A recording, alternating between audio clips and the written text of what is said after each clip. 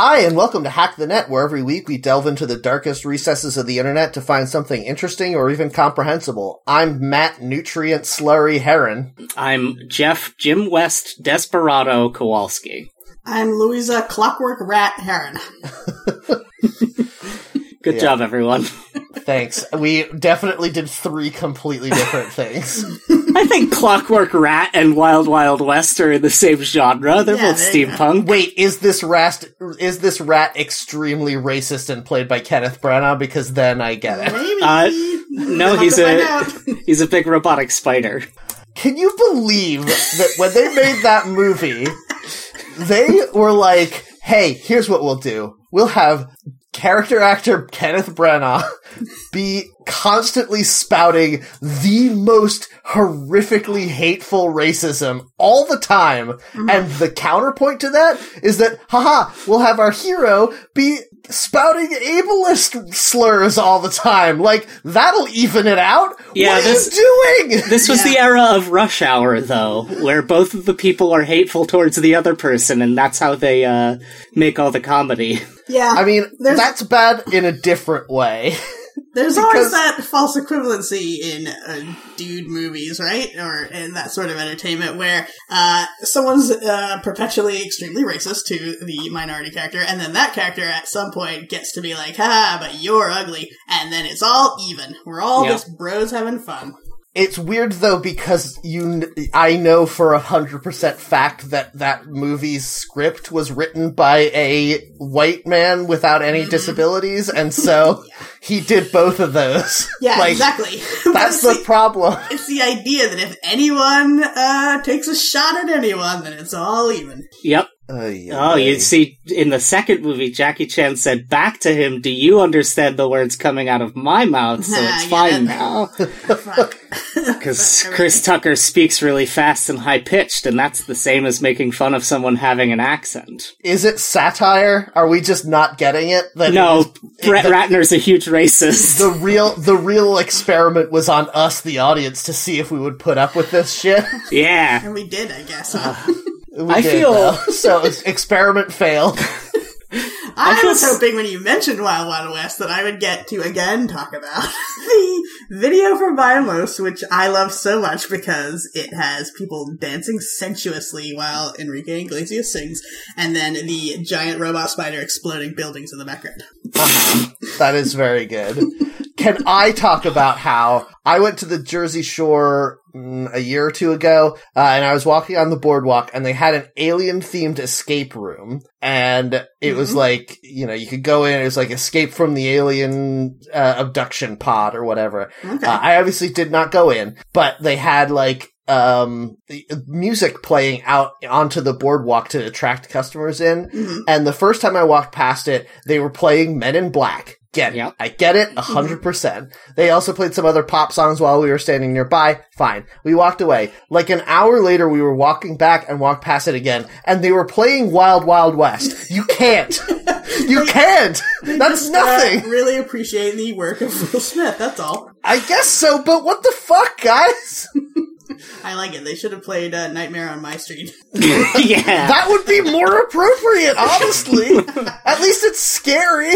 What are the spookiest pop songs? Oh, we can't do this. It's not the season for it, Jack. Man, how many? But also, Dead Man's Party by Oingo Boingo fucking slaps. Yeah, I love that song. Rules. That is like the only 6-minute song where when it's over, I'm like, might need to hit play on this one again. Yeah, it's so good. Jeff, put that song at the end of the episode. Thank you, Jeff. Okay, I will. I used to put on songs from a David Lynch sort of like chill beats album that came out 10 years ago. Did it have lyrics? It had some spoken word by David Lynch. No, see, I think if you're going to say a pop song, it has to be one with lyrics. I'm going to invite a young lady home to my home for a drink, and we'll listen to the soundtrack to Eraserhead. It was, this is you, Jeff. I'm being you now. Yeah. No, that would absolutely get me laid, though. Oh, God. What kind of women are you dating, Jeff? What kind do you think? This album was by Danger Mouse and Sparkle Horse, both of whom are popular electronic artists of the time, right? I've never heard of Sparkle Horse. No, me neither. I don't know Sparkle Horse that much either, except for this album. Anyway, can you imagine how many COVID-19 themed escape rooms there are going to be after all this? How? There will be. I don't understand. Well, being locked in a room for an hour is how you get coronavirus.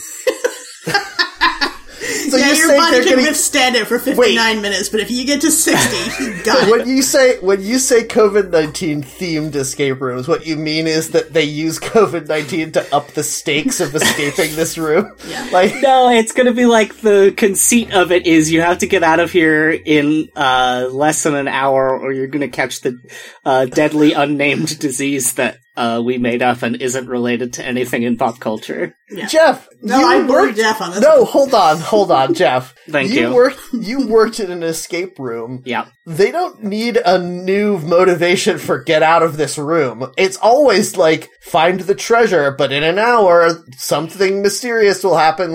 That's fine. They don't need to justify it more than that. We've all already bought in, literally, by paying money to be in this escape room. What if it's put together enough things to make some type of respiratory contraption? So you have to put together a respirator. Oh, yeah, you have to put together a carbon scrubber using only these things that are on the lunar landing module to save Tom Hanks. Could you do it? I bet I couldn't. You have to find all the pieces of an iron lung to intubate your game master before the end of the hour. God. You have to find all the pieces of an iron mask and put them together to trap Leonardo DiCaprio's face in it. Listen, this is already tasteless when I brought it up, but it's gotten much worse, I feel. Yeah, no, I like find all the pieces of a silver monkey and put it together before a temple guard gets you. End of joke. Okay. I liked that shift to Man in the Iron Mask. Yeah, that was pretty good. That was a good vein of comedy? I guess comedy. Yeah. Oh man, I didn't know Kenneth Branagh directed that bad Artemis Fowl movie this year. I'd like to point out the fact that it's wild to me that, places that run haunted houses during Halloween times. Why are we so spooky this episode? It's summer. I like it though. It's good. It's our Halloween in July episode. I was just going to say that. Damn it. Sorry.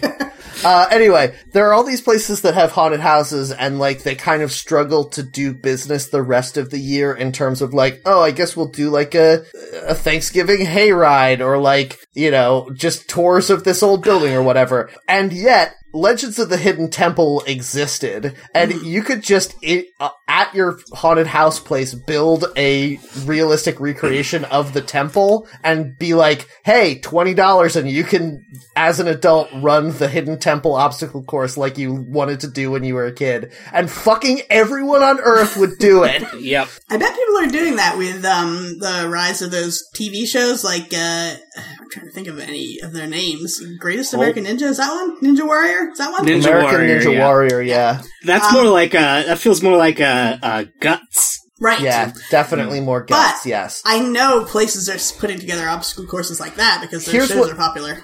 Yes, and here's what I'm saying. I don't think you can copyright the layout of an obstacle course. Yeah. Probably not. You could just call it, myths of an obscured facility or whatever, but just make it literally exactly just the Legends of the Hidden Temple obstacle course, because everyone wanted to do that when they were a kid, right? Everyone was like, I could fucking put that silver monkey together so much better and easier than these dumb shits. Yeah. The kids on there were always very bad. And for that matter, let's get a Double Dare obstacle course. I want to. No, that was different every time, Jeff. You can't. That one doesn't work. That one's only for perverts. I want to go digging around in a nose for a little flag. Mm-hmm. Well, just stick a flag up your nose. That sounds like a go take a hike or go. Yeah, go stick a flag up your nose, you jerk. Yeah, we're the little rascals on this episode. Yeah. How come two of them, buckwheat and alfalfa, were named after types of grains, but not the other ones? Originally, they were all named after grains, but everyone was like, we don't think sorghum is a likable character. This is where Dennis Farina got his start. That's an extremely good joke! Wow! Thank you. I didn't know if anyone would get it. No, That's incredible. Oh, God. Oh, Jesus. Oh, no. Let's just end the show here. Yeah, I've peaked. I'm never 10 minutes in, done. Oh, man, that's the best joke we've ever done on this show. It's one of those jokes that there's no way you could convey to someone why it was funny unless they listened to this whole episode up till now. I don't know. They could have cut out the parts where we were talking about terrible ideas for escape rooms that were extremely problematic and insensitive. I mean, wait, which ones were problematic? We talked about Apollo 13. That's we talked fine. about Man in the Iron Mask. Fine. When we were talking about putting together an iron lung and stuff about disease, not so good. I assumed that Jeff was referencing a pop culture product that I didn't know. Is that not what's going on? What? There we go. We are problematic. Jeff, are you extremely high right now? No, I just discovered that there is a character in the Little Rascals named Farida. No! What? I believe that it's taking all of your brain power now to deal with that new reality that's been introduced to you. Yeah, I believe this is Buckwheat's younger sibling. Oh, God. Who was flip-flopped between genders as a toddler for some reason. Oh, man. This bugs me out in a major way. I hate it. Okay, well then instead, Jeff, what did you do this week? Good question. What did I do this week? Oh, you know what? I don't think I've ever talked about this game on the show. I've been trying to finish up Cosmic Star Heroine. Have I talked about that on the show? Jeff, you shouldn't do heroin. It's not good for you. Oh no, the other kind with the E at the end. That kind is good for you. Yeah. Mm-hmm. It's a turn-based RPG, very much like if you look at it, you're like, oh, this is Chrono Trigger in space. Mm-hmm. To the point where it almost looks like they started with sprite edits of the main characters because the faces are the same.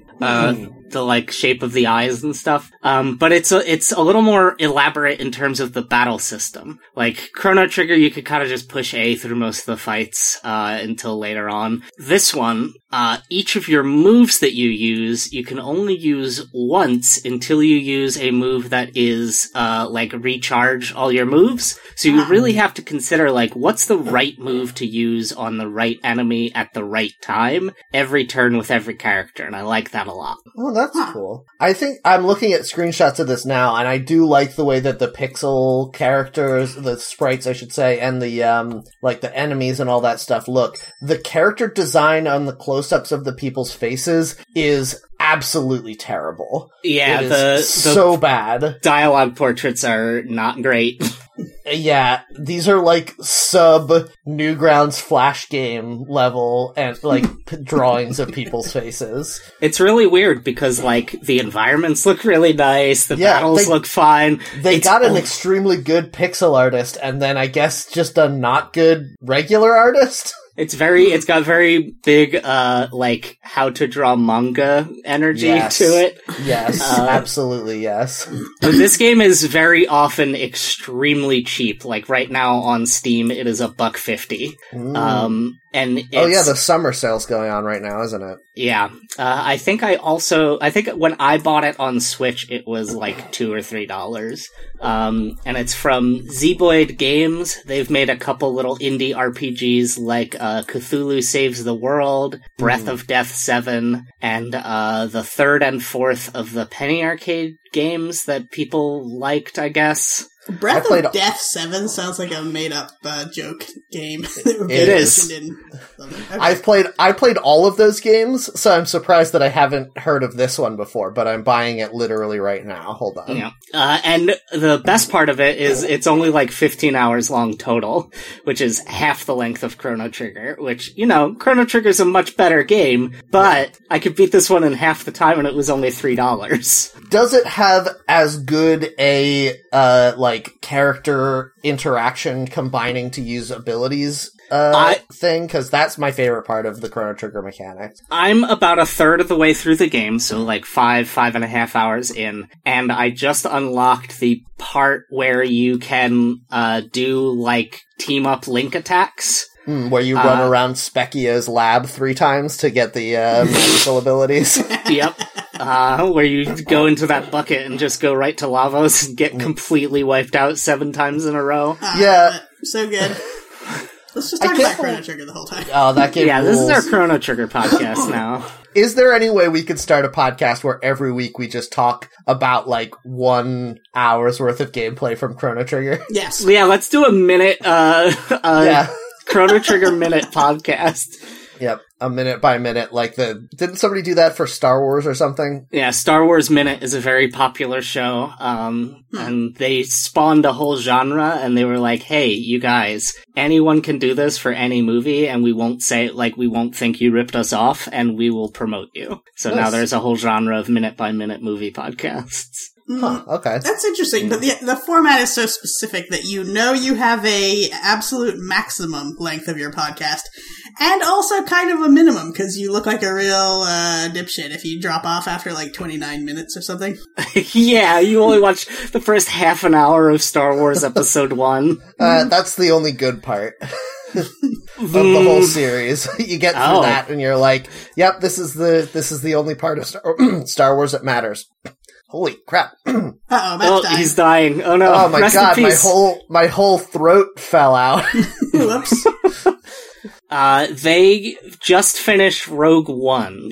So they're closing in on the end then. They're going to have to end their podcast soon. I don't think that they have yet watched Solo. Have they watched The Mandalorian or all of the bad CGI ones? It looks like they have watched all of the main series films, Spaceballs, Rogue One, the holiday special. What? They got to Spaceballs before Rogue One? I'm just looking at I'm looking at the tags on the side. They might not have done a minute to minute of Spaceballs. No, Spaceballs looks like it was a one-off episode. Okay, good. It was fine. an April Fool's Day episode. Spaceballs minute 63 is what they did. That's actually extremely good and funny. I like that a lot. Yeah. And another April Fool's Day episode, they did minute 98 of Big Red 1, which is a war movie, I guess. Don't know that one. Is it about gum in some way? Yeah, it's I guess this was probably interrupting Rogue One, right? It's not great. It's not great. No. It's not much of a joke. It's barely a joke. The other one is a good joke. Yeah, but you can't just keep doing that.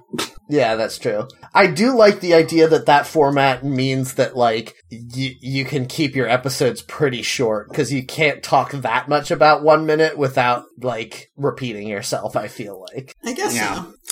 They had Irvin Kershner on 2 of maybe every April Fool's Day episode. He is the co-writer of many of the films, and I believe directed Empire Strikes Back. Anyway, this is boring. I want to talk about the first minute of Chrono Trigger. Okay, cool. So it's just going to be those birds flying by, and that's it. No, you wake up. Maybe Chrono waking up. Yeah, maybe. You wake up and you hear it's the Millennial Fair, you guys. Yeah, hooray! Everyone loves it. There's so many avocado toasts and dubstep. Oh shit! I never put that together. Oh my god! Jesus Christ! Fire today. Nobody's doing the foot race because they're all too depressed. Yes. You do have to fight a giant machine for even the tiniest amount of currency, which is a lot like being a millennial. Oh, yeah. Ooh, commentary. Got him. And it's a kombucha drinking contest. Okay. Yep, there you go. There we go. We got all of them? Okay, cool. Jeff, you and I need to pass the rock to Louisa as much as possible because she is on fire today. Joke! Just by saying that, you jinxed me. Yeah, no, we already do, and everyone knows that she's the best person on the show. I mean, that's true, but we do both yell over her every time she speaks. Well, we are men. Yeah, It's true. it's true. Hard to surmount that. Yeah, let's end the episode right now. Matt, what'd you do? So I also played a game that is free on Xbox Game Pass if you have that, and I'd heard a lot about it, and Jeff, you, I think, specifically would love it. You've probably already played it, actually. But for anyone out there who likes Metroidvanias and is a fan of, Hollow Knight, or, obviously, Metroid or Castlevania, it is Bloodstained Ritual of the Night. Oh yeah, I have that on Switch. Have you played it? I've played 3 or 4 hours of it. It's nice. It's an extremely good Metroidvania game, and it's in the vein of that one Castlevania game where every time you killed a monster, you got one of their powers. Aria of Sorrow and its sequel, Dawn of Sorrow. Yeah. Those were the best Castlevania games, in my opinion, because they're the only ones I played all the way through. I like both of those so much.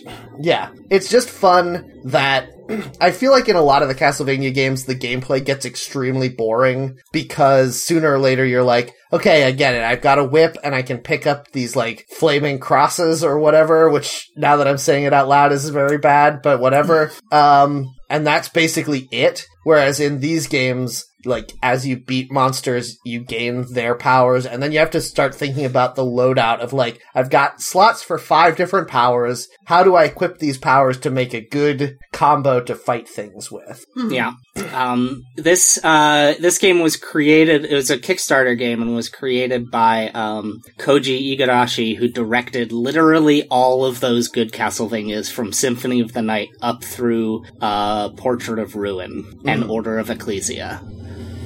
I mean, that makes a lot of sense. Given the gameplay, you're like, oh, this feels as good as the best Castlevania games. So, yeah. It's extremely good, it's very fun, and, like, it does a lot of the stuff that has come along in gaming since those games came out, like a crafting system, and, like, missions that the villagers send you on, like, kill 10 of this kind of demon and stuff like that. So it's great. And I played the game casually, not really paying that much attention to it, and got to the final boss and beat him, and I got the bad ending. I didn't even know there were different endings to this game, but I beat him, and then they're like, okay, well, we've killed the main bad guy. Is the castle still full of demons? Yep. We gonna do anything about it? I guess not. Game over. Shit! No, Matt, you have to go collect really obscure objects from different ends of the castle, go get the secret glasses that let you see what's possessing Richter, and then when you defeat him, you go to the Upside Down Castle. I mean, yeah, that's pretty close to what I'm doing now in the game. I had to drink an entire fountain of blood. Nice. What? Yeah. Are you a vampire? You play what is called a shard binder, which is you can take shards of different types of monsters and put them in your soul, which is how you get their powers. But one of the monsters you fight is a vampire, so you gain her ability called Blood Steal, which allows you to suck blood out of your enemies. And there is a fountain full of blood at the very beginning of the game, but if you drink all the blood out of it, there's a secret door in the bottom of it that leads to the real game that you didn't even know you were playing. Yeah, she's some kind of crystal demon. Yep. So you're like a Kirby in this game, then. Your species is a Kirby? Yeah, pretty much. Okay. I think that's fair. Like a sexy Kirby. Like if also, Kirby was a sexy anime lady. Also, wait, you're just describing Kirby. Yeah. Yeah, no, I'm sorry. I forgot that pink circle with a face is the sexiest thing to Louisa. I was gonna say the thing that makes this Kirby sexier is that this Kirby has like 150 different hairstyles that you can choose from. That's pretty good. But if you play Super Smash Brothers, Kirby does have a lot of hairstyles in that game. Yeah. Ooh, and hats. And he can in fact get a Castlevania whip with the long flowing hair that goes with it. Yeah, he gets a mullet and a Castlevania whip. That's basically just Bloodstained Ritual of the Night. Okay. Now I know the elevator pitch. Are we stupid? Yes. Yes. Okay. Just wanted to make sure. But we have self-awareness, which puts us ahead of a lot of people, I guess, is what I'm trying to say. It's probably I feel like we're getting above our raisin there. That's true. A little bit. We shouldn't think we're superior to literally anyone on Earth. That's True. just a bad look. That's true. Agreed. Anyway, it's a very good game, and it's free if you have Xbox Game Pass, so I would recommend playing it. I think it also came with Games with Gold last year. Okay. At some point. That makes sense. I liked that I could play it on my PC with Xbox Game Pass, because I like to have a game that I can play while I'm on work conference calls to really stick it to the man, because, like, fuck that. I have to be on so many conference calls that don't matter, so I have a game playing in the background while people are talking around me. Nice. Okay. Yeah, get them. Yep. That's praxis. that's how I beat Gato to get my 10 silver points. Yeah, metaphorically. Yeah, metaphorically speaking. Louisa, what did you do this week? But also I watched Young Guns, the movie Young Guns. Have you ever seen it? Why? Is that Will Wheaton in that? That joke doesn't make any sense to anyone else, Matt. We can't use that joke. I'm trying to remember I don't even know what that joke is. Is that a joke? I thought he was seriously asking. I'm gonna explain it because it's so... Okay, so... It circulated on Twitter a long time ago, like 7 or 8 years ago, that a very angry Reddit person had a screed about how much they hated Will Wheaton because this person was obsessed with Young Guns. Yes. Now I remember. They met Will Wheaton at some kind of, like, sci-fi convention. They said they felt sorry for Will Wheaton because no one was coming to his table at that moment. Like, whatever, projecting a lot onto Will Wheaton. And they said, oh, hey, I hear they're making... They were telling the story from way back, so this is like late 80s. Oh, hey, I hear they're making a sequel to Young Guns, they said to Will Wheaton. To which Will Wheaton said to them, a person that he didn't know, a total stranger, oh, I wasn't in Young Guns.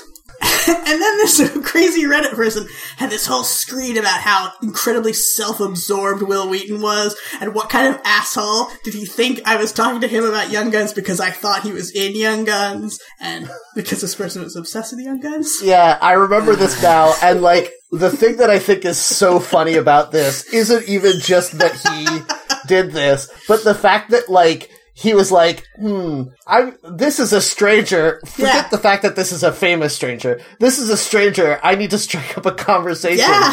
The thing that I need to talk to this person about is the movie Young Guns. I really love that because he kept coming back to the sentence, I wasn't in Young Guns, as evidence of how incredibly self-absorbed Will Wheaton was. And I love that. I keep thinking about that. I wonder if Will Wheaton remembers that strange interaction. Yeah, I wonder that too. I mean, it was big enough on the internet that it entered my subconscious, so he must have heard about the backlash against it. If there's one celebrity who has a Google alert on their name, it's Will Wheaton, I believe. Oh, God, for sure. Probably, yeah. So my only familiarity with this movie is the sample of the audio played at the beginning of Regulate by Warren G. Yes. So is this a good movie? Also, don't forget the incredible titular song by Bon Jovi. No! See, that's Young Guns 2. And here's where we get into why I saw this Well, hold on. Is the song called Young Guns 2 also? Oh my god, that would be amazing.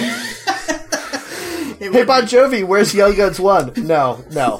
Hold on, you're confused. You're confused. So, I made a social media post that I love the soundtrack to Young Guns 2, and I do. I genuinely fucking love that terrible John Bon Jovi, not Bon Jovi the band, album. And some people said, well, how come you never saw it? I'm like, I don't know, it just passed me by. They're like, it's not good, but you should probably see it. And then I was like, you know what? I'm doing nothing with all my time at the moment. Why don't I see it? So I did. It's a bad movie, y'all. Of course it is. Yeah, Did you really think Dermot Mulrooney was going to burn up the screen? As Dirty Steve. That's his character's name. Oh, no! That's like a nickname you have for a person who, like, you don't want to kick out of your friend group, but they don't really shower and they smell kind of bad. Yes. Yes, that's true. But he knows where to get weed. That's why we keep him around. Is there a guy in this movie in Native American face? Well, kind of. It's Lou Diamond Phillips. Uh-huh. And Lou Diamond Phillips is part Native American, but he is mostly not Native American. So he's mostly Filipino. So, like, it's iffy, but... Okay, that is slightly less terrible than I thought it was, but it's still pretty bad. I mean, that's the level of, like... do I want to say this next thing? It's close to the level of Johnny Depp thinking that it's okay for him to play Tonto. Oh, yeah. No, that's fine to make fun of. He sucks. Yeah, I wasn't worried about making fun of Johnny Depp. I was saying, like, do I want to lend further credence to the claim that Johnny Depp made that he was Native American enough to do this thing? But I guess I'm saying he's not, so that's fine. Oh, yeah. And of I course, looked into it. The character that Lou Diamond Phillips plays is it's one-dimensional, of course. Yes. And that it's it's like he's like a straw man. He's meant to be half Mexican and half Native American, the character. Okay. And it's the straw man of every white fantasy of, like, they'll be the magical guide for your spirit journey and shit. Like, it's all that in this character. And, like we were saying earlier, this actually ties right back in. Characters, especially Dirty Steve, make a lot of racial slurs to him, but then in the end, one of them says, I'm glad that we had our adventure together when they're right about to die. And he says, yeah, me too. You're all right, he says to Dirty Steve, and fuck this movie! I forgive you for racism, white people, he says directly to the screen.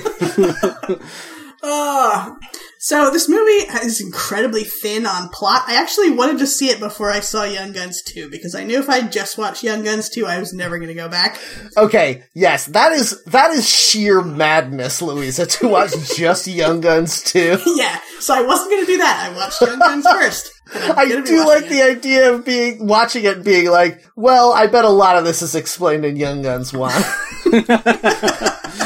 It explains how on Young Guns 1, half the people on the poster are then not in Young Guns 2. They get killed. But... Oh, I thought you were going to say they realized it's a bad movie and they don't want to be in the sequel. Probably. But in the movie, there's a shootout where it is completely 100% clear that everyone is going to need to die for this narrative, and then half of them don't. They escape from the second floor of a burning building through mysterious means, but they're alive for the sequel, so fuck it. Well, we all know that in every movie, Charlie Sheen's character has the ability to turn into a hawk. He gets shot down like halfway through the movie. He's in a blaze of glory. No!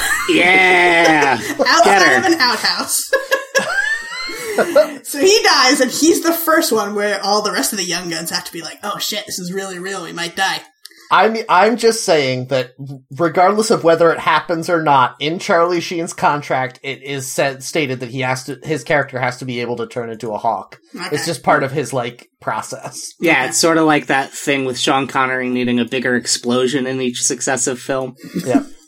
It's pretty good. Also, this movie, halfway through, they've established the conflict, what they want to do to resolve it, and then there's another hour of the movie, and it makes no sense. They just ride around and kill random people here and there, almost get caught, and then don't, for literally an hour. Looking at posters of this movie, if you told me that this was a movie about a time-traveling Kurt Cobain who went back in time to the Wild West, I would believe you.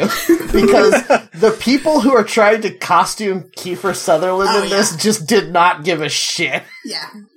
It's all very bad. I'm looking at the personnel for the soundtrack, and it's an insane lineup of super celebrities. Which one are you looking at? The first movie's soundtrack? No, the John Bon Jovi's debut solo studio album, Blaze of Glory. Talk about that yet. I haven't seen that movie. Okay. Well, I'm not going to talk about the movie at all. Fine. No, Jeff, the soundtrack spoils some very major plot points. Well, yeah, somebody goes down in a blaze of glory. Yeah. The soundtrack actually does, because I'm familiar with the soundtrack. I love it, like I said.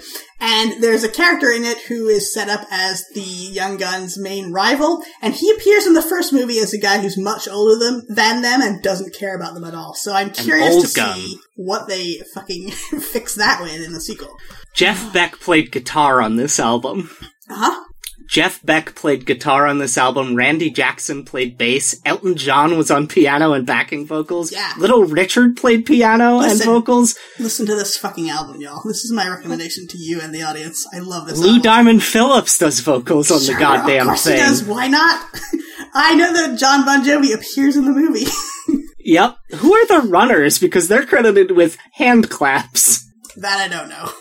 Do you think that Casey Siemaska really thought this was going to be his, like, breakout role? I looked him up after he was in this. He's a guy, of the guys that you know on the poster, he's the one you're like, who the fuck is that? Yes, exactly. I feel so bad for this guy.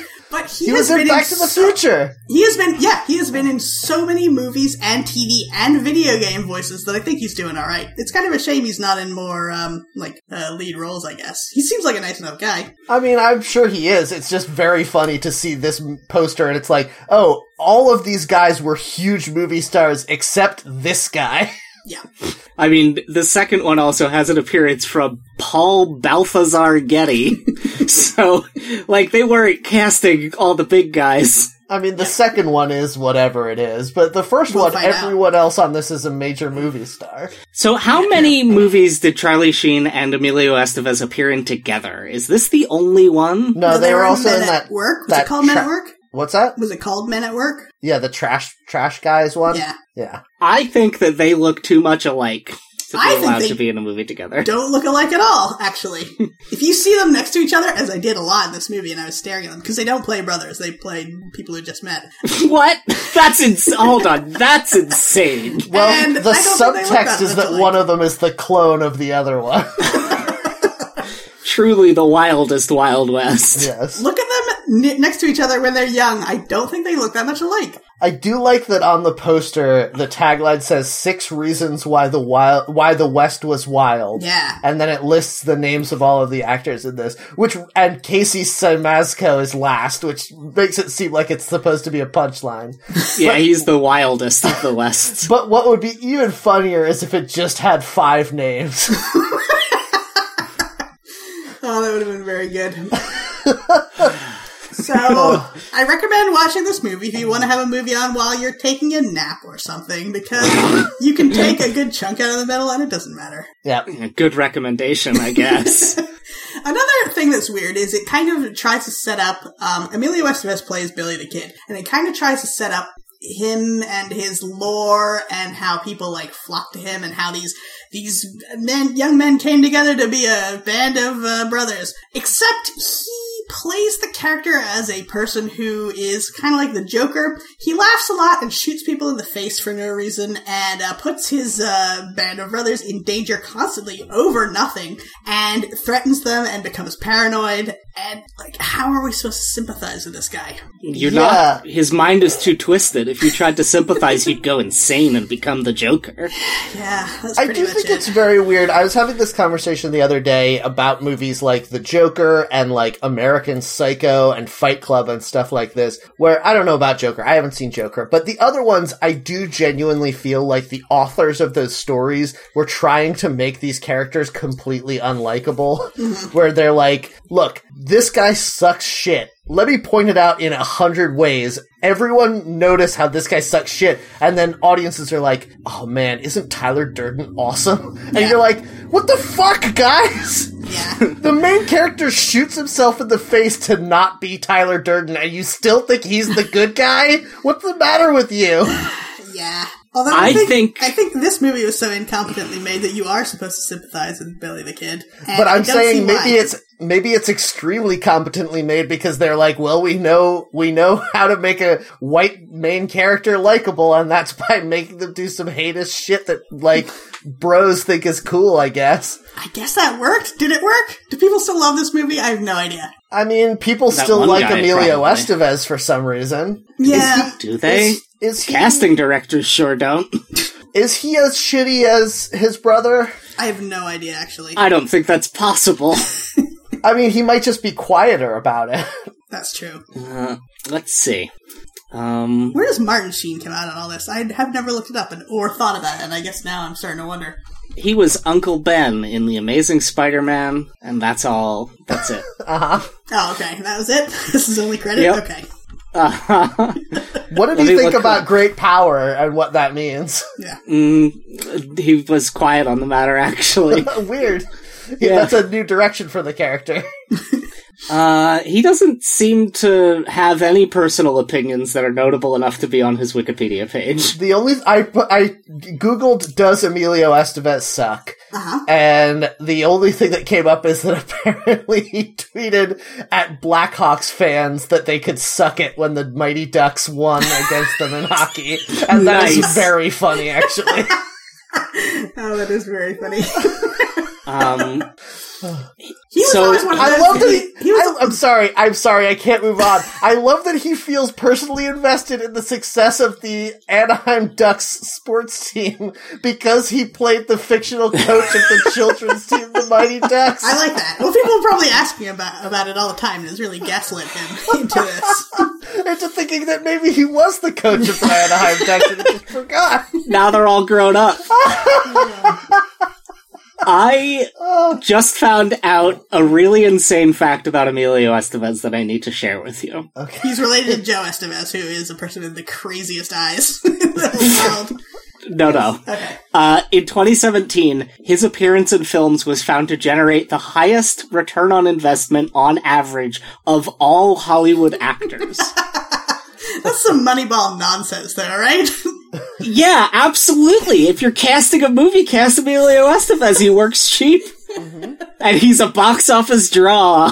That, I was going to say, the thing I was going to say is he was kind of put forth in the Young Guns era, which is when I was a tween to teen, that he was like a heartthrob. And I've never found him to be the slightest bit attractive. To me, he reminds me a lot of Steve Guttenberg, where you're like, I guess this guy's starring in this movie. Is anyone supposed to find him attractive? Do you guys remember the movie The Mighty Ducks? Like, you guys have seen it, I assume. Do you remember what happens in that movie very clearly? No. I rewatched it a couple years ago. I don't know why, but I did. It seems like the movie wants you to be extremely invested in him fucking that one kid's mom. Okay. I don't remember. That's like the only plot line that seems to have any emotional weight behind it, is how bad we, the audience, are supposed to want him to fuck one of the kid's moms. Does it pay off? You gotta tell me. I think they do end up getting together, but like, it's weirdly sexualized in a way that you're like, that's one of the kids you coach's mom. Dude, you can't now he's going to be that. his coach and his stepdad. Yeah, yes, but it's not a Parent Trap thing where it's like, this kid is going to like trick these two into falling in love. Like, this is a sexy mom, you guys. All right, well, we got to the underlying themes of Mighty Ducks. Yeah. Okay, underlying theme of Young Guns is, I don't know, but everyone shoots guns in every direction at all times. Yep. How was Will Wheaton's performance? I'm fucking stoked to watch Young Guns 2. I don't have to report back. Can you please, I know that you're not on Twitter anymore, can you please live tweet watching Young Guns 2 at Will Wheaton? No! Absolutely not. He got chased off Mastodon, so you can't live tweet it at him. Yeah, exactly. Yeah, you gotta get it on Twitter. No! It would be so fucking funny, though. I bet he doesn't know about this. I bet he would just be horrified and I would feel terrible. He wouldn't even react, but people would think it was so funny. He would I didn't know that instantly. I didn't know there was another Estevez brother, Ramon. Do you guys know about Ramon Estevez? I've heard of him, but I don't know anything else about him. Yeah, what's his deal? You know, he produces some things that Charlie Sheen worked on. Okay. Charlie Sheen was credited as Carlos Estevez, his birth name in the Machete sequel that he appeared in. Anyway, it's time for the wiki, right? Yes. Yeah. All right, cool. Jeff, I feel like sometimes you just are like, I bet if I start reading facts, a joke will come eventually. No, they need to get out of me when I learn them, otherwise I'll be poisoned. Because you will forget them instantly either way, so at least this way they have some kind of permanence. I will be haunted by them if I don't say them. I will remember them forever. The only way to forget them is to get them out in the world. Stop saying things, Jeff, because you forget everything constantly! No, saying it is the only way to forget. Then, yes, and you forget your own life every second. You're like the Memento guy. Yep. Anyway, we got Wikiality. Fuck. I don't know what that means, but this seems to be a Colbert-esque parody of conservatism in a wiki. Fuck, man. Do you think that, like, people abandoned this wiki 4 years ago when they realized that conservatism is beyond parody? I hope we find out as we delve into this. Yep. Yeah, so the background, I'm actually seeing it. It's a sky with clouds, and Stephen Colbert is looking up in a distinguished fashion, and then on the other side of the page, there is a bald eagle flying in. Yep. Home, it says. Wikiality is done as if the letters are colored like a American flag. Yep. There's a ticker that scrolls that says the world's greatest pundit now has super PAC. go online to www.lcolbertsuperback.com to donate now. Okay. It's very slow. Yes. Yeah, it's like a sans serif monospaced font going one character at a time. For the latest... sorry. For the latest in breaking truthy news, plug into Wikiality.com's news tube to stay uninformed. Liberals are not welcome here. This YouTube is not satire. WebTube, not YouTube. Oh, sorry. The rest of you it-getters, get busy and truthify something. Wikiality, the truthiness encyclopedia. What you want the facts to be. 12 million articles in American, all the truthiness that's fit to print. Your continued non-tax-deductible donations keep Wikiality fact-free. There's not supposed to be an L in the URL, I just checked. It's just colbertsuperpack.com. Yeah, that wouldn't very badly make done. any sense. There's some American flag gifs. Do you think that the people who made this wiki are embarrassed? No. Now? No. Because, Stephen Colbert came out and said he kind of wishes he hadn't done this character because it normalized a lot of the very shitty things that conservatives do. Yeah. And these people should feel bad also, because they got on board with this, what turned out to be a very harmful but funny joke. I liked the Colbert Report. Yeah. I thought it was a funny show, but I do think it actively contributed to where things are now in terms of badness. Yeah, I agree. That kind of satire of, not doing anything about it, just being snarky. And, the problem with the show, I feel like Stephen Colbert should have known to get off as soon as conservatives started liking it. Yeah. Because, they knew that it was a joke, and so they could do very terrible things and be like, haha, but we're still in on the joke, right, guys? Yeah, unless you are making a type of satire where Bill O'Reilly will refuse to appear on your show instead of appearing on the show as a funny joke. Yeah. I think that you're doing a bad job. Similarly, I do feel like similar to what we were talking about earlier with, making it your white protagonist so heinous that people will stop liking them. Mm-hmm. I feel like it's very hard to make your conservative pundits so conservative that conservatives will hate them. I don't think it's possible, and I think that Stephen Colbert probably should have known that before. Yeah. Yeah. I will counter. I think that Sacha Baron Cohen did it recently. He's trending on Twitter because he last minute came in as a big sponsor for some right-wing event, and then he hired his own private security and didn't let anybody go on stage except him.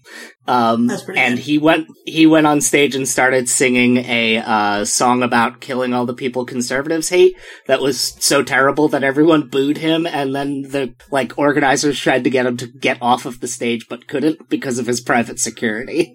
That's pretty good. See, I feel like he was always the one who would go for it and make people feel bad, whereas Stephen Colbert made the mistake of always being civil. He would keep it to that level. It's a loving parody rather than a parody designed to try and get that person to punch you in the face. Yeah, exactly. Yeah, I mean, it comes down to almost like a comedy roast style where you're making fun of the thing, but you're also making it seem not scary by doing that. Yeah. I think also the thing with it, things like this very Wikipedia, is that it's a joke you can understand pretty quickly. So if you're a person with no sense of humor, you can latch onto this as no, I do have a sense of humor. I get this, and I can do it too. Mm-hmm. Do you know what I mean? I see that a lot, I feel like. With memes, they reach a point where people are oh, I get it, I understand. I can work with that too. And you're not getting the point of the meme, but you think you are, and you're feeling good about yourself and your sense of humor at that point. Do you guys ever think about this was trending on Twitter at one point, the phrase, the left can't meme? You know about this? Yeah, I've heard of it, yeah. The level of ignoring the fact of the matter to be able to get to that point of being like, we are so bad at jokes that we don't get jokes that are funny, and so we only think jokes that aren't funny are funny, and so we only think that the memes that we do are good. It's baffling that you would call attention to your failings so much in an insult to the other side, who is actually the only people good at the thing. Yeah. Yeah. But that's the thing. Conservatives will attack leftists on issues that they are guilty of because that's what they're thinking about. So I think they feel like they can attack, leftists can't meme because they can't meme. So they're like, so I can turn this around on you. It's extremely weird because I feel like I remember when I was in middle school and somebody would do something dumb and then people would laugh at them and then they would accuse somebody else of having done it instead. And everyone around was like, no, we saw you do it bad. We aren't going to do that. How can we not do that now as adults? How can we not all be like, you can't tell us that that the left can't meme when everyone is dunking on you so hard all the time? We see it. Why do you think that this is a good argument to make? You have to have standing though, right? You have to have the standing to, say, no, you're wrong, and then walk away. And if you're gonna keep hanging around and listening to them on Twitter, they won. Yeah. There's a tag group on Facebook that is named, so this is the right's fabled memeing ability, which comes into use a lot because every right-wing meme is nonsensical and very clearly, that meme face where they're angry crying but have a smile mask on. Yeah. Yes. That is the mood of every right-wing meme. Yeah, I feel like in order to do good memeing, you kind of have to realize that what you're doing is stupid and dumb and bad. Memes are stupid, and if you take them seriously, they're not going to be good. And so many right-wing memes are like, haha, this is a funny situation, but seriously, liberals are destroying America. And it's like, you don't even need to do this. Yeah. You could just do a meme like everyone else does, where you're just like, everything's stupid. Yeah. Yeah. That's why the most successful memes are from the share zone. Gets it right every time. Yeah. I went to popular pages and most visited articles, and the number one most visited article right now is Mrs. Butterworth. Great. Yeah. This is in the category Coalition of Black Friends. Mm-hmm.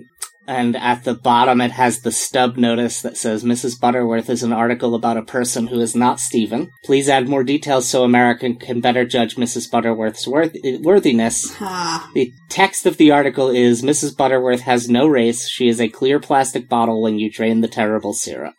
That must be a joke from Something to Do with Stephen Colbert, because that's too, well-conceived a sentence for these people to have come up with, I feel like. The article was created in 2009. Okay. And there's an edit from June 18th, 2020, and the note on the edit is, Mrs. Butterworth lies were changed to truths. So let's look at the previous 2009 version. We're really hacking the net this week. Ooh, here we go! Controversial! Mrs. Butterworth is a part of the Black American marketing family, along with Aunt Jemima and Uncle Ben. She is considered the syrup to Jemima's pancakes, but that in no way implies a sexual relationship. So I think that this must be a Colbert joke that was made in 2009 that was then revised in 2020 by an actual conservative who's mad. It's very upsetting that there's a picture on this page, and it is someone in blackface dressed as Mrs. Butterworth in a Halloween costume, and then underneath it just says caption. Yeah, there's no caption for this image. That picture here. I do wonder, okay, this is what's disturbing to me about this, is when you say syrup to her pancakes and then bring it up in a sexual context. Something about pancakes in a sexual context does not bother me. But syrup in a sexual context is so gross to me. This is your I'll know it when I see it version. Yes, exactly. Exactly, yes. Fair enough. I think part of it is that I find artificially flavored, maple-flavored syrup to be, like, one of the most disgusting substances on Earth. Yeah. Yeah, it's truly heinous. I got hot honey wings last week from Wing Wednesday, and the hot honey, I am 100% certain, is corn syrup with some kind of honey flavoring, and then hot sauce. No. Yeah. And I love those wings, but man, that stuff is garbage. Yeah, actual hot honey is very good. Yeah. Yes. But the thing is, this thing that is so gross about syrup isn't even the taste of it, which is bad, but, like, the chemical structure of it or something. Like, when you put it on a plate and then you, swipe through it, it's sticky in the wrong way. Yeah. I don't know if I can even say what that means, but I know it. Yeah, no, it's like glue that's been sitting out for like half an hour, so it's not set yet, but it's definitely getting there. Yeah. Oh, it's so gross. And the fact that there's anyone on Earth who prefers it to real maple syrup is an absolute crime. Yeah, I have some maple syrup to go with my butternut squash waffles that I made last week and then froze a bunch. Yeah. That is such a delicious combo. Yeah, that makes sense. The fake stuff is too viscous. Yeah. When I first switched to real maple syrup, I was like, oh, this is thin garbage. But then if I ever go to a restaurant and try to have the table syrup, no, it's goop. Oh, table syrup. What a horrible phrase. That is true. It's the opposite of Hakuna Matata, right? Table syrup. The opposite. A horrible phrase. It's the opposite of cellar door. Dumpy pumpkins. Yep. It's almost their season again. Is table syrup the winter version of Dumpy Pumpkins? No, because it's horrible. Is butternut squash a dumpy pumpkin? Yes, absolutely. Yes, it's got dumps like a truck. Yes, it really does. I toasted the seeds and ate them as a snack, and they were not as good as pumpkin seeds. Of course, that's why no one does that. I wanted to use every part of the butternut squash. It didn't work. Yeah, no, you shouldn't. There are parts of most vegetables that are garbage. So I've got a random page, and it is Godfather, and I put a link in the chat, and it is too foul for me to want to read it. Uh-oh. I will stop after the words Marlon Brando. Okay. The Godfather, or Don Corleone, is the stupid, fat, pie-shoveling Italian-American mob gangster that is portrayed by Marlon Brando. And beyond that, it just leans too far into actual hateful words. Yeah, part of the problem with creating a wiki like this is that conservatives are constantly defensively yelling words that they know are hateful as a way to be like, I'm not under your control. And by mocking conservatives, you can't do that because those words are still bad. Even if you're using them satirically, it's not okay. Yeah, there is very little difference between reading these 2.5 paragraphs about The Godfather and reading an actual post by some boomer with a MAGA hat. Yes. Yeah. I remember reading a great review of the TV show The New Normal. Do you remember this? It was a sitcom a few years ago. It was when... yes. The title sounds familiar, but I don't remember anything about it. It was when Ryan Murphy was, real hot off the heels of Glee, so he was allowed to do whatever he wanted, and he made this sitcom. And he still is. That's still true. True, yeah. It starred a gay couple who were adopting a baby, or had adopted a baby, and Jane Lynch was somehow involved in their life. I don't remember how. But she would just pop up and say hateful, shitty things to them as, hilarious jokes constantly. Uh-huh. And the review of this show said they didn't like it, and that they know that this stars gay men, it was written by a gay man, but what you're asking your audience to do is sit and listen to someone say these horrible things as part of your entertainment, and that doesn't make it okay. Just because you say she's the bad guy, you're still sitting and listening to her say all these things. Looks like this character's name was Jane, but she was played by Ellen Barkin. What? That's what I'm seeing in the cast list. That the hateful Republican was Ellen Barkin as Jane Forrest. Then I don't know what I'm thinking of, but this is Jane Lynch for sure, because Jane Lynch is also gay, and they pointed this out in the article. Oh my god, did Ryan Murphy create 2 shows with a hateful Republican? Yeah, I'm sure he did. He thinks that's really funny. But the point is, like, there's the line, there is no line between just showing it and saying, like, she's crazy, right? And just showing it. Sorry. No, that's it. I was just going to say, I mean, it's the same defense that's been around since Archie Bunker, right? Where it's like, no, we are making this character look foolish, so it's okay. Yeah. But it's like, the people who need to know that this behavior is foolish are not going to get it. They are going to be like, finally, a character who's voicing my opinions on popular media. Yeah. And making them look foolish, in quotes, is always like, that means the good guy characters just kind of roll their eyes. Yes. That's not...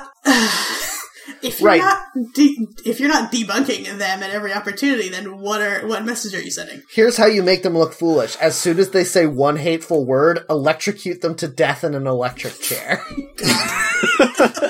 We got back on track to this Halloween theme. We keep trying to get yes. There's nothing spookier than a conservative getting electrocuted to death in an electric chair. Fuck, that would be an awesome haunted house, actually. If you go through it and, like, there's a bunch of ghouls and monsters, but then there's also a bunch of regular people, well, quote-unquote regular people who are extremely conservative, who are being dismembered and devoured by those monsters. And you're walking through it like, I'm scared, but I'm not sure of whom, because I like what I'm seeing. There's a bunch of ghouls and monsters who all announce that they voted for Trump. No. I want the monsters to be the good guys in this haunted house, is what I'm saying. Okay. Yeah. So the ghouls and monsters are communists, and they're tearing apart just regular good Americans. What are you doing, Jeff? Stop ruining my good idea of a haunted house where you sympathize with the monsters. I just created a scenario where you definitely sympathize with the monsters. No, you have to make them not just regular good Americans. Matt's doing the classic horror movie twist where you're a human guide who's like, no, I'll help you get through this terrible mansion. And then you come to realize that they're actually the one who's evil and the monsters are trying to save you from them. Yes, exactly. They get halfway through it and then they just start talking about states' rights or something, and then a mummy eats them in front of you. And you're like, fuck yeah, mummy. I loved you in The Mummy, you say. Yeah. Yes, I'm a big fan of your work. Okay, so I got a random page. I'm sorry. And I got the random page Europe. And much like Jeff, there is a point on this page where I cannot go on because there are extremely offensive racial slurs in the title of one of the sections on this page, in fact. Yeah. Cool. So that's great. Yeah, I'm having a hard time with this page in general, understanding whether the people contributing to it think that they are making fun of this conservative thought or actually ascribe to it. And I think it might be both, which is very upsetting. Yeah, I think you're probably right. And it's very lazy and terrible. Like, this map, it has Godfathers over Italy for Europe. Like, haha, very funny. Yeah. And then where where Turkey is on the map, it just says Thanksgiving meal. That's like you couldn't think of a joke. I mean, I would believe, I obviously don't know this, but I would believe that maybe this map was like a 1-second flash-up joke on the Colbert Report or something, because that's the amount of work that has gone into it. Yeah. Is like, it's a splash joke that just happens and you're like, huh, I just saw the word commies, that's funny, moving on. And like, there's lots of intricacy to it that you could look at, but if you have enough time to look at the jokes and then think about them, you're like... Yeah, that's not a joke. What is this? What is the point of this? Like, you wrote Dracula over where Transylvania is. Good? Yeah. I don't get why the blue area west of that is labeled Resident Evil. I'm guessing it's a reference to Resident Evil 4, but that game takes place in fake Spain, not fake Eastern Europe. Yeah, I don't... I couldn't tell you. What's the part labeled democracy? I'm not very good at geography. Greece. Yeah. Okay. So do conservatives like Greece now? Yeah, they like the fake idea of the classics. Like, the classics but they hate what they want. They hate that Greece was bailed out by the European Union. I know that. Oh yeah, conservatives have this very specific idea of classical Greece being like basically white people who were geniuses, and then like things changed after that. You know what I'm talking about. Yes, that is like the two things things from the classics that white supremacists love are ancient Greece and Norse mythology. Yeah. And those are the two, like, warring sects of history worship. Yeah. Yeah, I suppose that's fair. Anyway, this map is stupid and none of the jokes are good. Like, I don't think a single joke in here is actually funny. Agreed. Yeah, that's true. They're not. Yeah. And then there's a description of Europe, which is like, haha, the joke, I guess, is that conservatives don't think Europe is good or worthwhile. Fine. And then there's a section about the population, and then there's a section that is just all racial slurs. Yeah, very weird. I wonder what made them decide to have this on here. Like, yeah. I don't see the connection to talk of Europe. Yeah. It is one of those racial slurs where it's definitely offensive, but probably wouldn't get bleeped on cable television. Yeah. And they wouldn't cancel Stephen Colbert for saying it on his show. Right. So I think that is probably the thing they're going for, is they want to use a slur, but one of the big air quotes acceptable ones. Yeah, so the audience doesn't go crazy. This is a slur for a mixed race person, and I don't see how it ties to this idea of Europe. Yeah. Yeah, it's... I think they wanted to use the word for the nomadic European people, but that became unacceptable in modern parlance. Yeah, maybe. Although those two don't really connect, but I see where what you're saying would make more sense. Yeah. Yeah, and it seems to be implying that, like, the government of the European Union is run by these people, which is, like, too specific a thing that I've never heard about before to be anything other than this person's genuinely held beliefs. Yeah, and that is in general, like, some sort of lesser race runs the government, like a very popular brand of conspiracy theory. Yeah. Yes. I think it's very odd how often conservative humor boils down to, but we all agree about this one obscure, hateful position, right? And, like, even other conservatives are often like, what are you talking about? Like, the conservatism is so full of, like, conspiracy theory wingnuts now that I feel like even they can't all agree on the one hateful thing that they all believe. Like, they believe in hate in general, but if you get into specifics, some people are like, yeah, I believe that Jewish people run the government. And then other people are like, what? No, it's definitely like the UN's people of color coalition that runs the government or whatever. Like, you all agree that white people should run the government, I guess, but you can't agree on who does run the government because everything you do is driven by, I guess, just generalized fear that you make your own in some way. I don't know. This current version of the page with the offensive section in question was written by someone named Mutopus. It was from an anonymous user in May of 2012. How and no dare one seems... you slander Mutopus? Yeah, Mutopus's edits were extensive and not nearly this offensive, but it was the first person to edit the page right after Mutopus. Sorry, Mutopus. Jeff, those facts, where were they getting to, though? It was just like, it seems like before this edit, it was equally unfunny, but not overly offensive type of thing. And then someone was just like, I have a personal screed against miscegenation, so we're gonna add this whole section. There's also a banner at the bottom of this page, and it is baffling to me. It is a yellow box with a red border that says, Europe has earned the Senator Al Franken Communist Socialist Marxist seal of approval. And then there's a picture of Al Franken and a waving communist flag gif. And I don't even understand what this is trying to do. Is this making fun of, like, moderators on wikis? What is this referencing? I guess it's saying that Europe is something the libs like. Yeah. But, like, I guess what I'm saying is this doesn't seem to be an endorsement of Europe the continent or the government, but rather Europe the page on this wiki. Oh, yeah. Like, this is like a wiki page banner. Yeah. Yeah. Who knows? So, like, they probably don't even know what they're trying to go for with the satire. It got real muddled. Yes, I suppose that's part of it. This page was last updated before Al Franken was ousted as senator, too. Yeah, so. Of course. Something that seems neutral that I also don't understand near the top is that Europe is divided between the new Europe, parentheses, good guys, and the old Europe, parentheses, bad guys. I've never heard anyone talk about New Europe and Old Europe before. Is that me? New Europe sounds like a cool, music thing, though. Like a music movement. We're part of the New Europe movement. Oh, no, that might also sound like a racist thing. Yeah, though. it does. No, that's the music genre that Eiffel 65 was a part of in the 90s. Exactly that, yes. Also, wasn't the people who did Barbie Girl Aqua, weren't they, some form of strange European? They were Swedish, I think? Yeah, something like that. Yeah. Were they the ones who had a former neo-Nazi? No, that is Ace of Base. Ace of Base, right. Aqua was Danish. Oh, okay. Well, is. I mean, they're not dead. Are they still together?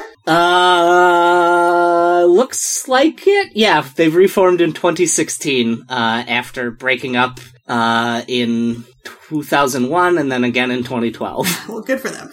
I can confirm that this banner about Al Franken is an artifact that can be applied to many pages on this wiki. It has been a part of hundreds of these pages, and it seems to be applied at random and doesn't convey to me any new information. I don't understand the purpose of this at all. Well, I bet what happened is, one time on the Colbert Report, they had a clip of Al Franken saying something like, maybe kids should get free lunches at school. And then, as a joke parody, Stephen Colbert turned that into a whole thing about how he's a socialist, Marxist, communist. So then this wiki is just lifting such a joke. But it's not consistently applied to world governments or socialist concepts or whatever. It's just thrown onto pages seemingly at random that are unconnected to one another. Yeah. So, that's because the different people who use and make this wiki have no idea what point they're trying to make with their satire, so different people are like, yeah, this applies, definitely. Yeah, that is fair. New Europe seems to be, I'm sure that's a Colbert joke too, but what joke is it? Yeah. It doesn't really list countries, it just seems to be talking about, how they don't want to do war as much anymore. Okay. Sorry, that's old Europe. New Europe is, good America-loving countries like Poland, Hungary, and the Czech Republic. Okay, that explains it, I guess. I got a random page. Put it in there for you.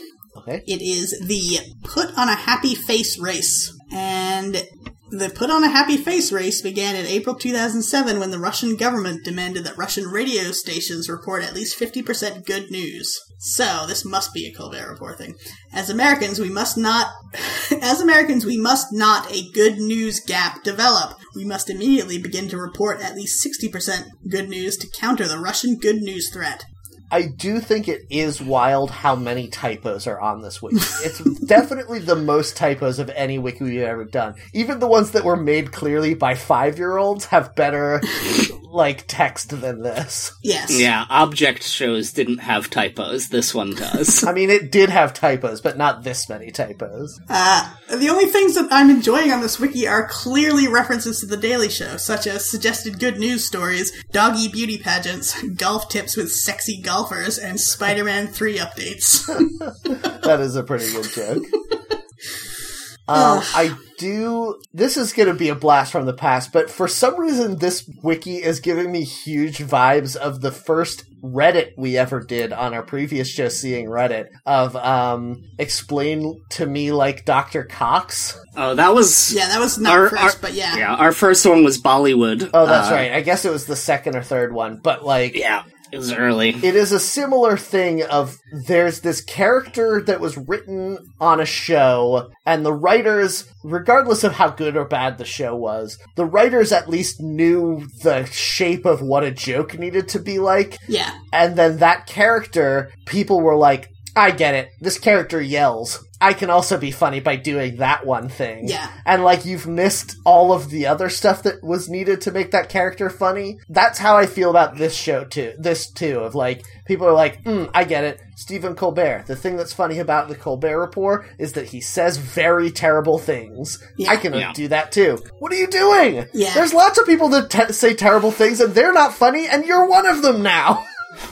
Yeah. This page was created in April of 2007 and last updated in December of 2007. God damn! I always expect that from the wikis we visit, and it's never true. Yeah. Yeah, wow. This wiki seems largely abandoned. Ugh. And but yet... people are still adding pages to it, though. There was that edit to the Mrs. Butterworth page, and there's some other recent activity, yeah. Yeah, I mean, Strangers with Candy page was edited 2 days ago. True. Strangers with Candy was a good show, huh? It was, and Stephen Colbert was very funny on that show. And completely not the character he played on the Colbert Report. That show had the same problem, though. I guess maybe this is something Stephen Colbert and associates, other Exit 57 people, haven't really learned, which is that you can't have a character say terrible things as a joke and just have that unchallenged, and, like, that's the joke, because then that's the joke. Then the racial slur is the joke. I think a lot of it stems from comedians at one point in recent history believing that all of the worst things about America were getting better. Yeah. And it was okay to start making jokes about them again. And they did not realize that actually they are very bad still and always have been. And just because we are privileged white middle class people, we had been convinced that they weren't a problem anymore. Yeah. I'm curious when this character emerged of Stephen Colbert. He was a writer on The Daily Show and guested on The Daily Show, right? Okay, yeah, he created the character for The Daily Show, right? Yes. Even Steven segment? Yes. Yes. Which was funny. And it solved this problem by having it be a debate between two opposite, equally foolish characters. I mean, it was a little both sidesy, but at least their ideas were being challenged. Yeah. When did he start pronouncing his name that way? Because his sister, who was running for public office, still pronounces it Colbert. Yeah. It actually is, because it's just Irish, it's not French, although he, on the show, has pretended that he has French ancestry. Like, did he start pronouncing it that way for the character? Yes. Yes. Okay. Huh. And he still does it on his current show, even though he retired the character. I think that may be a contractual requirement because he has name recognition that way. God, what a horrible thing to do to yourself. Well, yes, exactly. I feel like this is the problem with comedians, like, getting too popular for one specific joke is now you're trapped in that joke forever. Yeah. I remember the guys on It's Always Sunny talking about how they thought Glenn was the smartest of them because people in the airport are never going to be yelling his real name at him. Because he plays the character of Dennis, whereas they all play their own name characters. Yeah, I kind of do feel bad for people who are just trying to create something that they think is funny and hopefully some people will like, and then it gets super duper popular, and they're like, oh, if I'd known this, I would have done some things differently. Yeah. Oh boy. I'm trying to understand why, and maybe I just don't know, and it is in fact this way, but I'm trying to understand why I feel like the characters on It's Always Sunny in Philadelphia are also parodies of conservative thinking most of the time. Yeah. But I don't see as much conservatives, like, not getting the joke and being like, no, I genuinely like these characters and agree with them. How did they do this? I think they take the time to really call things out sometimes and underline them. Because they know that they're in danger of that, and they don't want that to happen. Yeah, I guess part of it, too, is that, like, they make sure the characters who have these lines coming out of their mouths immediately before or afterwards are doing something that is so heinous to conservative thought that conservatives cannot possibly identify with them. Yeah. Yeah, the characters are constantly getting, like, bludgeoned in the head and stuff. Yeah. So, like, you never think, man, I would love to be those guys. Yeah, they're always miserable. That's their secret. Yes. I guess it goes back to that Renegade cut video we talked about last week that Jeff posted with the Rick and Morty thing. He does draw a parallel between Rick and Morty and It's Always Sunny, where in It's Always Sunny, the characters are seen as losers who you would never want to be because they never succeed at anything. Whereas everyone else in their neighborhood hates them. Yes. Whereas in Rick and Morty, or in something like Colbert Report, like, the character that you are supposed to not agree with and is satirizing their worldview is also shown as the coolest and most correct character. Yeah. So, what are you doing? You can't do that. Yeah. Yeah, totally. The thing that weirds me out about It's Always Sunny is there's one episode where each character in turn does a Philadelphia accent, and it made me think, why don't any of them do a Philly accent during most of the show? No one has Philadelphia accents anymore. It's like only the soccerist of moms that have Philly accents anymore. My little brother still does, and he's lived in the Deep South for like 7 years. What? How? I didn't even know it was possible to hold on to that accent. It's such a wild, like, bucking bronco of an accent. Yeah, I think that it's mostly people who live, like, around the Pine Barrens area, like a little farther west than you, Matt. Yeah. I think it's weird how people can have or lose accents anyway. Like, it doesn't seem to have any relation to certain other specific metrics about your life. Yeah, I do.